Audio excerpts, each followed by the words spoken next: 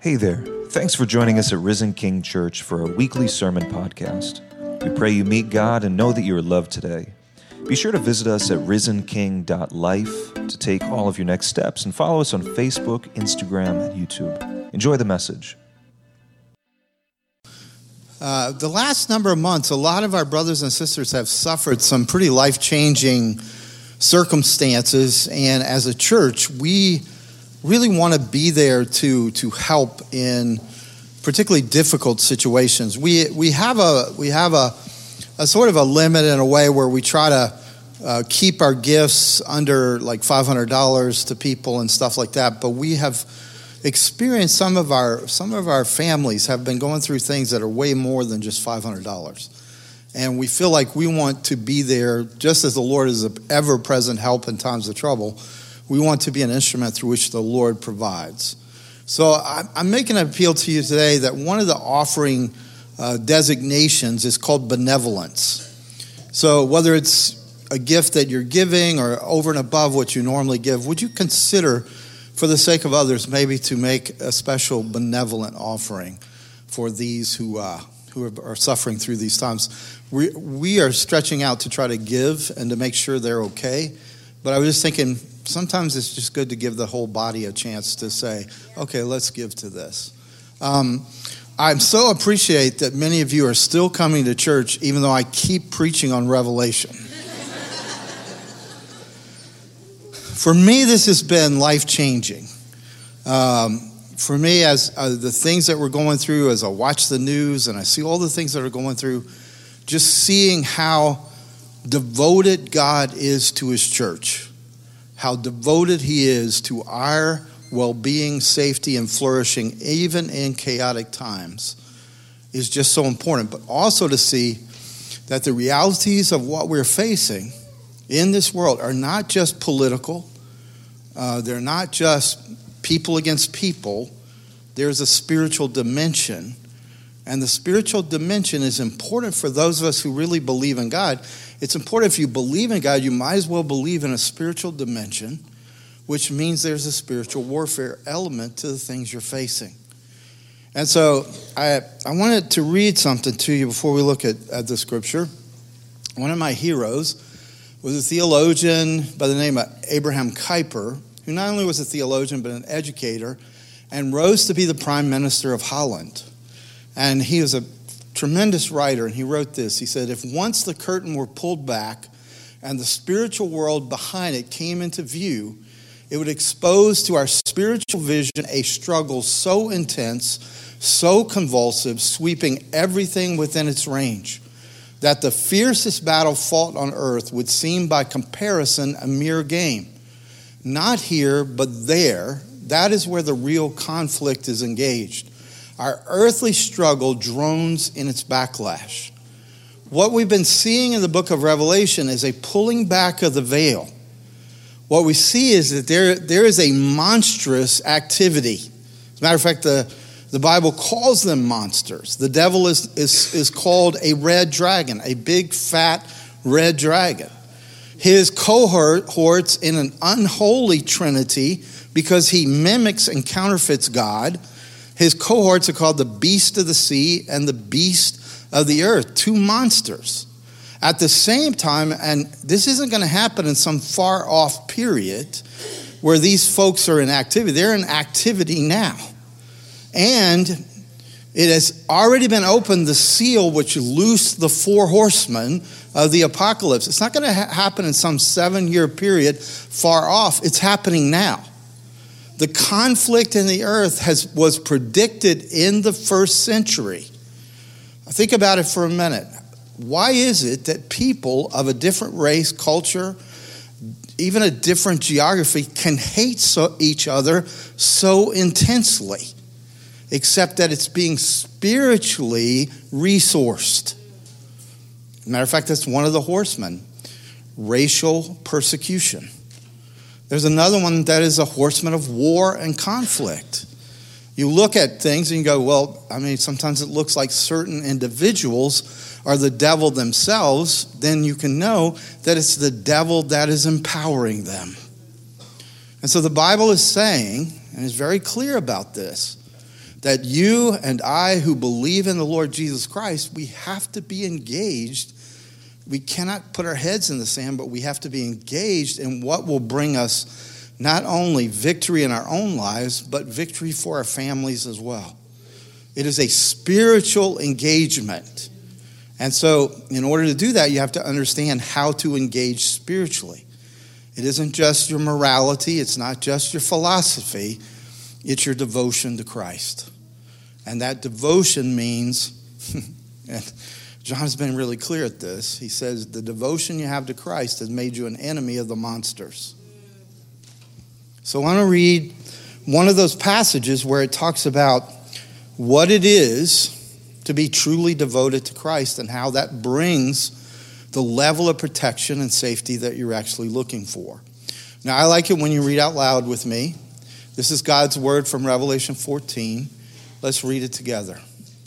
Then I looked, and behold, on Mount Zion stood the Lamb, and with him 144,000 who had his name and his Father's name written on their foreheads. And I heard a voice from heaven like the roar of many waters and like the sound of loud thunder. The voice I heard was like the sound of harpists playing on their harps. And they were singing a new song before the throne and before the four living creatures and before the elders. No one could learn that song except the 144,000 who had been redeemed from the earth. It is those who have not defiled themselves with women, for they are virgins. It is these who follow the Lamb wherever he goes. These have been redeemed from mankind as first fruits for God and the Lamb. And in their mouth no lie was found, for they are blameless. So what the scripture is portraying here, and what's so important for us to get, is that yes, the powers of darkness are powerful. But the message of the gospel is, no matter what, Jesus shall reign.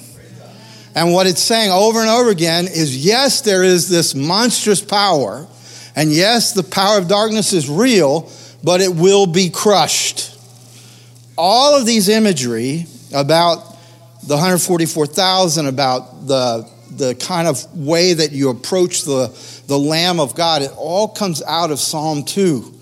Where everything that John is detailing for us comes out of his biblical knowledge. And in Psalm 2 it says really clearly that God will set his son as king on the throne. That he is establishing a hill in Zion, a holy hill. And it says the appropriate response to what God is doing is to kiss the son. So it's always more than just you saying, I'm going to be a moral person. It's always more than just saying, well, I'm going to have a Christian theology or philosophy. No, it is about devotion to the Lord Jesus. Do you not think that in some ways it is interesting that the number one curse that people use in America is the name of the Son? They're not kissing, they're cursing. So the scripture is saying it's not, in a way, it's not without purpose that when people are angry, they go, Jesus Christ. It is not, when they really want to say how bad they feel or how bad they feel about something, that they're going to use the name of the Son, because the way into the victory is to kiss the Son, not curse the Son. Are you hearing me? Because you could say, well, I'm going to try to be a Christian. Whenever someone says to me, I'm trying to be a Christian, I know they're not. Because like Yoda says, there is no try. There is a do or not. You see, either you have come to the place where you understand that there is no life apart from the Son, or you're still trying in some way to make yourself acceptable to God. When you recognize how spiritually bankrupt you are, and you see that Jesus is offering his righteousness, he is offering his punishment to take your punishment, that Jesus is offering his blood to cleanse you of all unrighteousness, and that by uniting your life to his, you will have life eternal, but also you will be forever accepted by the Father. So when you really grasp that because you are in Christ, you're loved as if you were Christ, then there's nothing else to do but kiss the Son. And it's the ability to kiss the Son that says whether you're a Christian or not. Because if you cannot, then you're not in Christ. Because in Christ, you'll always want to kiss the Son. And so what we see in this number, 144,000, again, is not a literal number. It's symbolic. Think about what is a derivative of 144. It's 12 by 12. In the Old Testament, what do we have 12 of? 12 tribes. What do we have in the New Testament? 12 apostles. 12 times 12. So you're talking about the people of the Old Testament, and you're talking about the people of the New Testament. This is picture language. It is not, there are only 144,000 out of the billions that have existed. But the key here is the number signifies completion. Jesus will not return till the last of the people have come in. In some ways, that's why our mission is important, to reach the unreached people, because the Bible says every tongue, every tribe, every nation.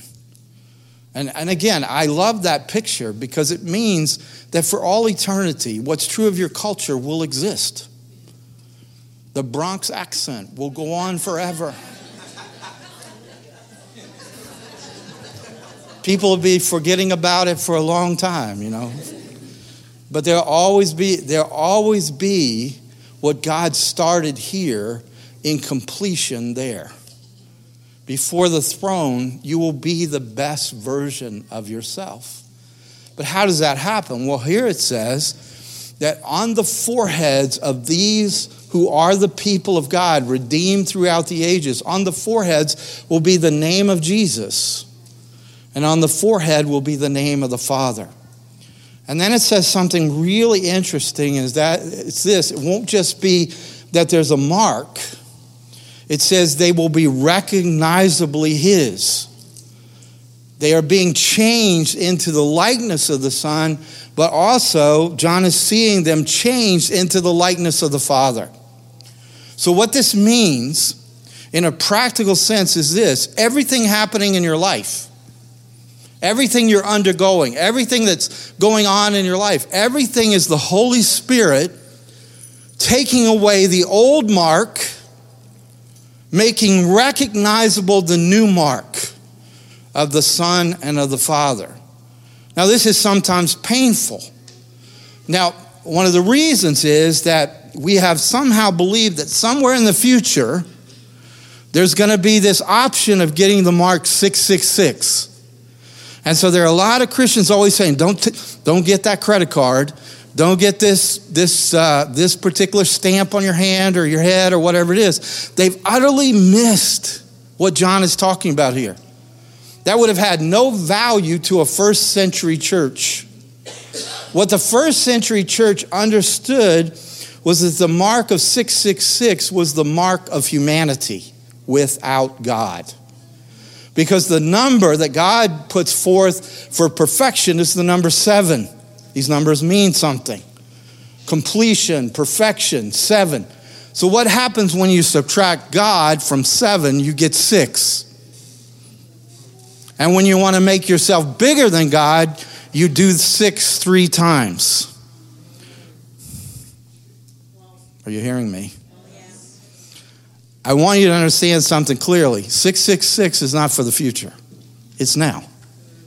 We are living in a 666 world, a world of man without God, and every person has that mark already. So the mark has to be erased and a new mark put in its place. And that mark, the Bible says, is the mark of the seal of the Holy Spirit, who then does something radical to your whole spiritual DNA and takes your unconnected life, makes it a branch in the vine, who is the Lord Jesus Christ. And so not only is it important that you're connected to the vine, because there's no life apart from Jesus. Not only is it important that you're connected to the vine, but the Bible says you have to abide in the vine. And then it says the Father prunes every branch that's not abiding because it doesn't bear fruit. See, the problem with so many of us is we want to put plastic fruit on our dead branches and call it fruit. Or another way to put it is religious people are basically Christmas trees. They're already dead, but they're well decorated. Put some lights on it, put some ornaments on it, put some family heirlooms on it. It looks pretty, but it's dead because it's cut off from the source of life. And so the issue isn't your religion or your religious affiliation, it's your relationship to the Son. This is why kiss the Son is such an important thing. Because if you can kiss the Son, then means you know the Son. It means you're connected to the Son. And so everything that's going on in your life is the curriculum of the Holy Spirit to make you recognizably God's. Now, if you don't want that, He's still going to do that because that's who He is. And so you can either say His curriculum is negative, or you can recognize what His curriculum is doing, changing you from the old Mark to the new Mark of the Father and the Son. But here's the deal, friends. When the pressure is on, John is saying those who are recognizably His are recognizable when the pressure is on. So when life doesn't go the way you want, which mark is showing up? Is it the old mark of the world? Or is it the new mark of the Father? The new mark of the Son? And here's where you participate, because you can decide. You're basically deciding every day, am I team dragon or am I team lamb? Am I going to live in my old 666 world trying to get life from that which will not give me life? Or am I going to devote myself to the Son and to the Father? So that even the things the Spirit brings that are not comfortable, I lean into it because I know I'm being transformed into the likeness of the Son of God. These things are going to happen to you. The question is, will you lean into it or will you run from it? Here's one thing I will tell you. The Holy Spirit is stubborn. If you run today and you realize that wasn't a good idea, He will still be at the same place you ran from. And He will say, we're going to do this lesson again. And when you run away again, He'll still be at that same place. And He'll say, we're going to do this lesson again. And so in some ways, it might be wise of you to do it the first time. Because He will not give up on you. He will keep pruning until every branch is connected to the life-giving vine, and the fruit that comes forth of it is the characteristics of the Son. You know, His commitment is to make you great. Not to make you mediocre. It's to make you great. Well, the question then comes, are you starting to see that you're recognizably His? Now, in verse 4, it says something that has troubled people. It says that the 144,000 have not slept with women, and they are virgins. And that made people go from, well, this is symbolic, to this is literal. So the only people who are in the 144,000 are people who go and join a monastery, or those who go and hide away from the rest of the world. And they're the really, spiritual ones, and they're the ones that count with 144,000. But I've been trying to say to you all along, this book is a picture book with picture languages. This is not about people who have literally abstained from sex, and they're not about people who have literally abstained from marriage. It is really about this issue of Babylon. And it is about people who have not given themselves over and been contaminated by the defilement of Babylon. As a matter of fact, when John describes the world in which we live, he says that there are those who have drunk the maddening wine of the whore of Babylon. and have followed her into her adulteries. All right, so stay with me for a minute. I know I said whore in church and I enjoyed it.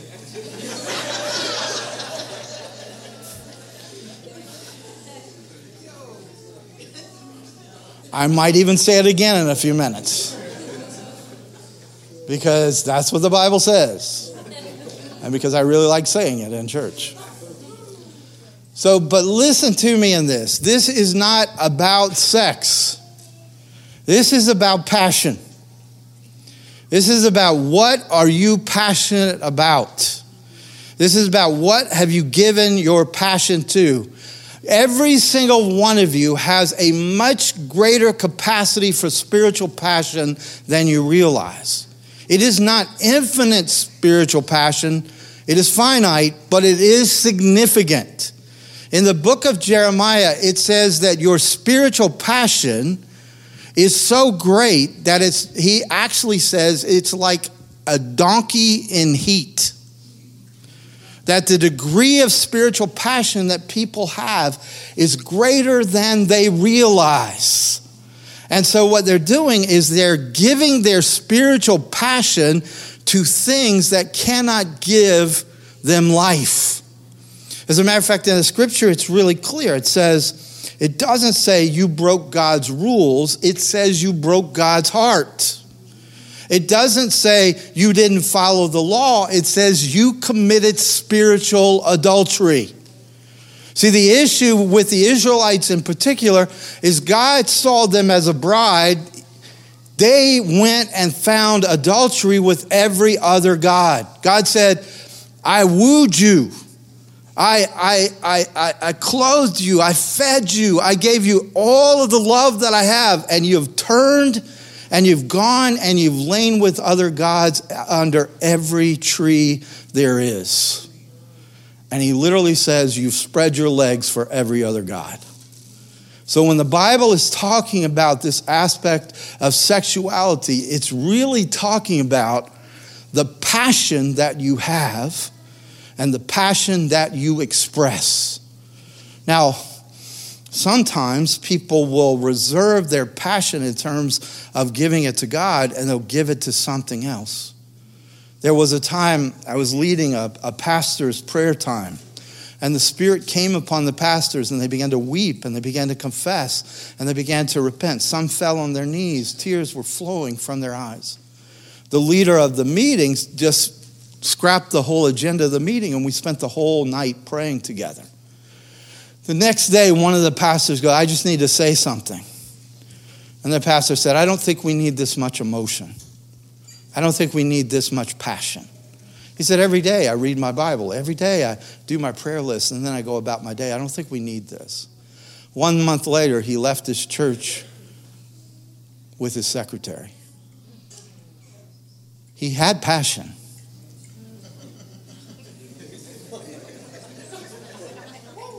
He was giving it to something else. He left, and even, you see, if your passion is not for God, you will rebuke those who do have passion for God. You'll criticize them because of your own guilt, because of your own shame. You see, the Bible's not wrong when it says we're like donkeys in heat. It just depends on where we're going to satisfy our passion.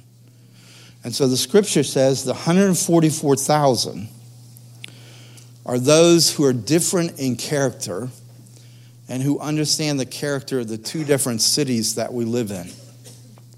So there's a city of humans that the Bible calls Babylon, and there's the city of God, which you and I have not yet experienced, but we have foretaste of.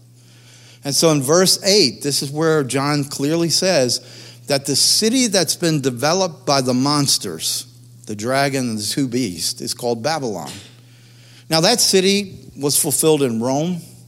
That city's fulfilled in New York City. That city's fulfilled in Paris. There is the city of Babylon in every generation. Here's what it says about that city. It says, Babylon the Great, which made all the nations drink the maddening wine of her adulteries. So the question then becomes not one about sex, it becomes one about passion. So when the Bible talks about this group of people who are so devoted, there's a purity of the devotion. There's an undefiled devotion. They are unwilling to give themselves to these contaminated characteristics of Babylon. So when you are fully submitted to Jesus and you're surrendering your life to Jesus, suddenly what is Babylon and what is the city of God becomes clear to you. And you begin to realize only Jesus deserves anything that I have and everything that I have. Now, if you're a married person, you should realize that the best thing your spouse can give to you is full devotion to Jesus. If you're a family person, then you'll realize the best thing you're parenting and the best thing that you can do for your family is to give yourself fully to Jesus. Because here's the thing. If you're utterly devoted to Jesus without distraction, but totally devoted to Jesus, then Jesus will give you the devotion to your wife or to your husband. As a matter of fact, it's really clear in the scripture to husbands. It says, husbands, love your wife just like Christ loved the church and gave himself for her. What wife wouldn't want that? To have that level of faithfulness and devotion. But see, here's the thing. If you try to love your spouse like that from yourself, you have no well to draw on. But when you go to Jesus and he is your happiness and he is your source of strength and he's your source of patience and the source of your joy, then you bring that to your relationships. One of the worst things that I've ever heard in romantic poetry is, "You complete me." Don't you know you're a complete idiot? So what you're doing by saying such things, you're my sun, you're my moon, mi caramello,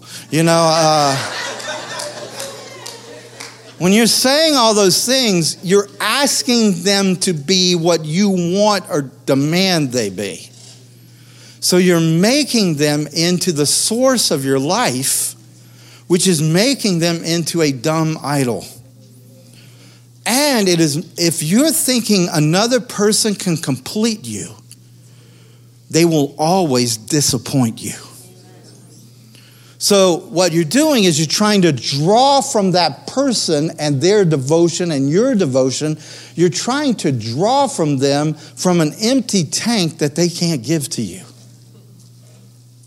But if you're going to Jesus and saying, "I'm utterly devoted to you, Jesus," then he pours his love on you. Now you have a full tank and you bring it to the marriage.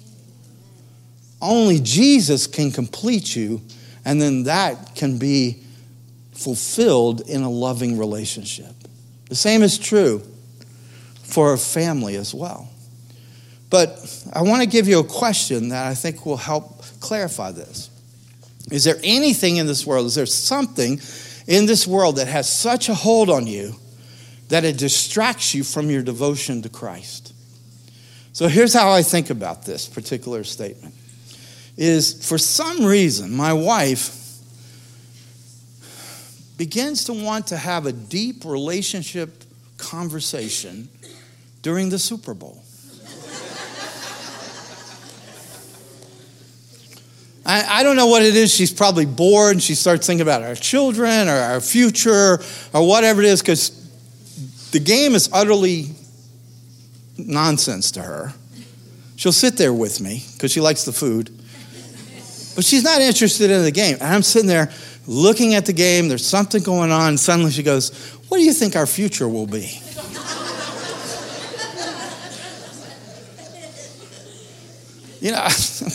I'm trying to watch the game. So one of the things that I've noticed over the years is when she's having these relational thoughts, when she's having these, state of our marriage kind of thoughts, if I'm not focused, that conversation will happen again and again and again. And usually it ends up like this. You never listen to me. You don't really care. And I'm sitting there going, I didn't even hear you, because I was watching the game. And so what I began to realize is I'm letting something distract me from what I'm actually devoted to. I'm not devoted to that football game. My teams are never in the Super Bowl anyway.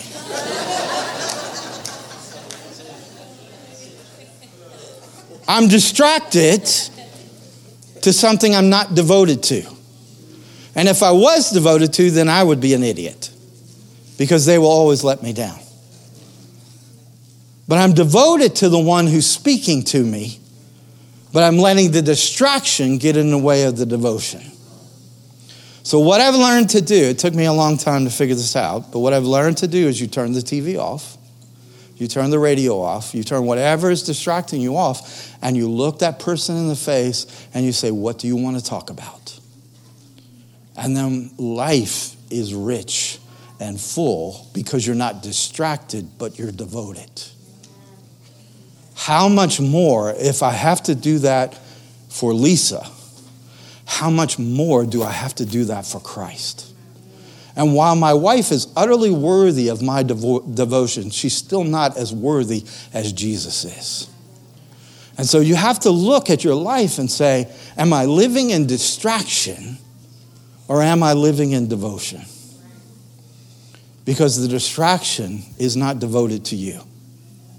I have learned this. I will not be devoted to that which is not devoted to me. Are you quiet because you're thinking? Okay. The donut glaze is something else then. So if you don't understand this, we are living in days where you cannot simply be a moral Christian or a kind of a philosophical Christian. You have to be a devotee to the Lord Jesus Christ. In verse 4b, it not only talks about the mark of the Lamb, but it also talks about the march of the Lamb. And it says this, it says, these are those who follow the Lamb wherever he goes. These have been redeemed from mankind as first fruits for God and the Lamb. So in other words, if you are devoted to Christ, you're on a march with the Lamb, and you're on a march to the city of God. What this means, friends, and you might not like this, but it means you have to give up control. That you follow him wherever he goes. You don't make him follow you wherever you go. Now, you can do that, and he's humble and gracious and will show up when you finally realize he's the leader and you're not. But you can also begin right now to say, there's a march with the Lamb, and we're marching to the city that I have longed for, and I will stay focused on this march. Now, the only time that I remember in the scriptures where there was this clear kind of march with guidance was the Exodus. And one of the words of that march is this, that when the cloud moved, they moved. And when the cloud stopped, they stopped. Now, I don't think there's anything wrong with you saying, God, I'm tired. That's realistic. I don't think there's anything wrong with you saying, hey, my shoes are worn out. I don't think any of that is wrong as long as you're being honest and not stopping the march. Because you see, what's showing up is your lack of faith muscle.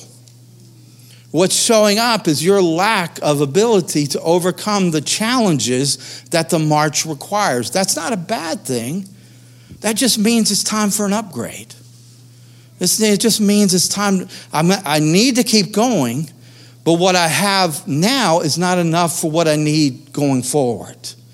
And so a lot of us are thinking, we can stop anytime, because most of us, what we really want is we want retirement Jesus.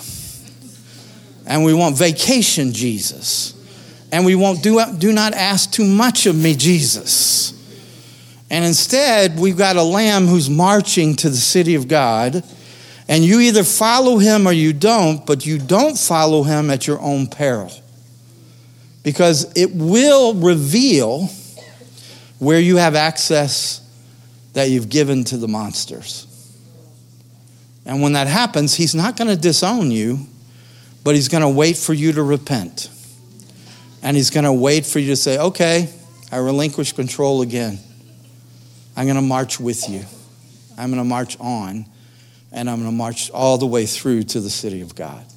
I cannot tell you more clearly than to say every dream you have, every longing that you have, everything that you've ever thought, I'd like to see justice. I'd really like to see flourishing. I'd love to see abundance. I'd love to see no more wasted sorrows. Well, there's a city waiting for you with all of that. It's called New Jerusalem. It's the city of our God. And you are marching there. We will never get there on this earth. If you think about it for a minute, it says the song they sing is not a song that you can learn. In other words, it has to be the song of the born of the Spirit. It has to be the song of those who are marked with the Father and marked with the Son. Now, are you tracking with me on this? So how do we march? Well, this was helpful to me. Can you stay with me a little longer? You have to anyway. How does one live in a world that is anti-God, devoted to opulence, consistently opposed to the way of the Lamb, full of itself and intent on being impressive, protected with the might of its militarism, aiming to become the international power, living on the precipice of constant internal betrayals, driven by economic exploitation of anyone and everyone, structured into a mysterious hierarchical system of power and honor, and at the bottom of it all is driven by arrogance and ambition. How is one to live in Babylon and not be of Babylon when boxed in by Babylon? Empires rise and empires fall, but they're always present in some form. Now, so how do you live in Babylon and not be of Babylon? So what we see continually in all of these pictures of John is you see how bad things are, and then you see the throne. And so what we see is you cannot march to New Jerusalem without worship.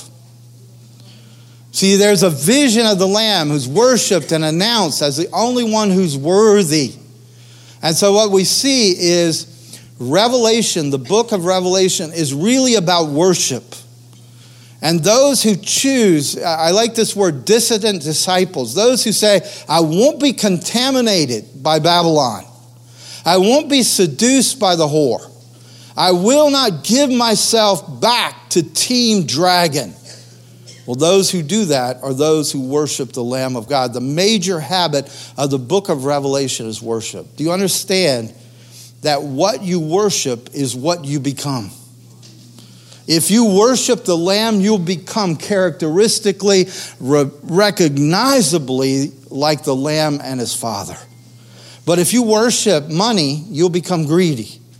If you worship your family, and many people have said to me, family is everything. When you worship your family, then your family has to become what you want them to become. And I don't know if you've noticed, but teenagers don't tend to do that. If you worship your job, you can still get laid off. Anything that you give your passion to here will disappoint you unless you are worshiping with the Lamb. The worship of the Lamb changes you into the very image of the one you're worshiping. Now, I want to finish because I hear the music. I want to finish with this. He says, I heard a voice from heaven saying, write this, blessed are the dead who die in the Lord from now on. Blessed indeed, says the Spirit, that they may rest from their labors, for their deeds follow them. So there will be this moment where if Jesus doesn't return before you die, that you will die and you will be presented to God.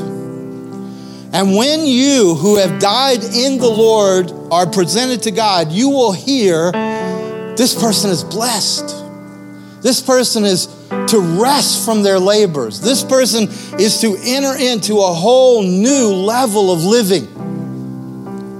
But one of the things I had missed that I saw for the first time, notice what it says, their deeds will follow them. Their deeds are not coming before them. Their deeds are not qualifying them.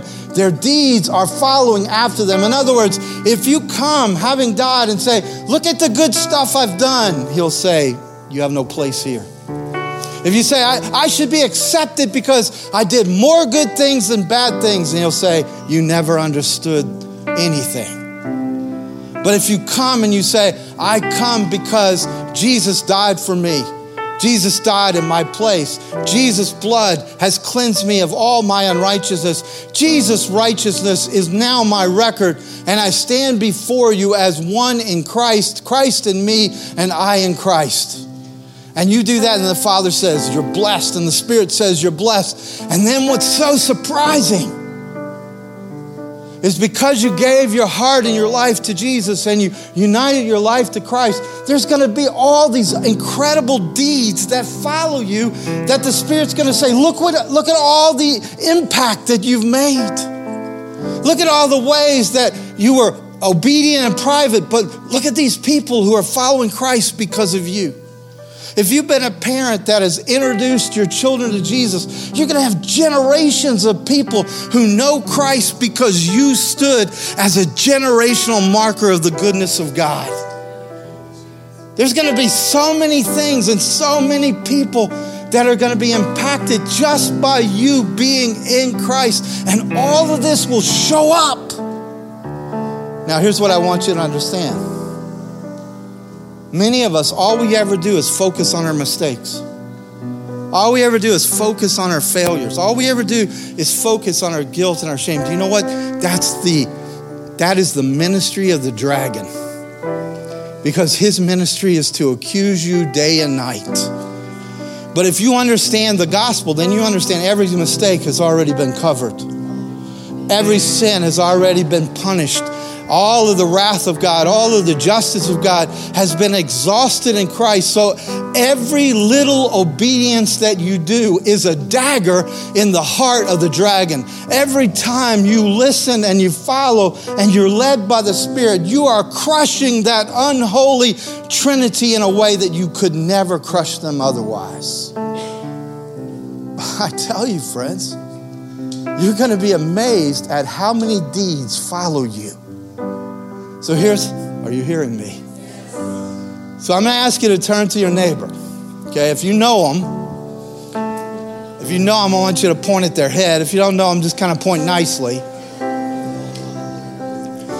But I'm going to close this. I want you to be prophetic now. I'm not asking you to decide what their deeds were good and which were bad. I'm asking you to prophetically declare that the deeds of the Spirit are going to follow this person. Because I want them to realize every step of obedience is a dagger at the dragon. Every time they do and speak and act in the Spirit, they are putting to death this unholy Trinity. So look at them, point at them, and say this: I believe that great deeds are following you.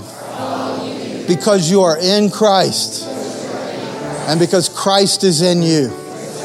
Say it one time, more time. I believe.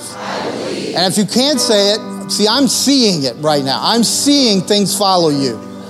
Okay, so say, I see it. That great deeds are following you. Impact is being made because you are in Christ and because Christ is in you.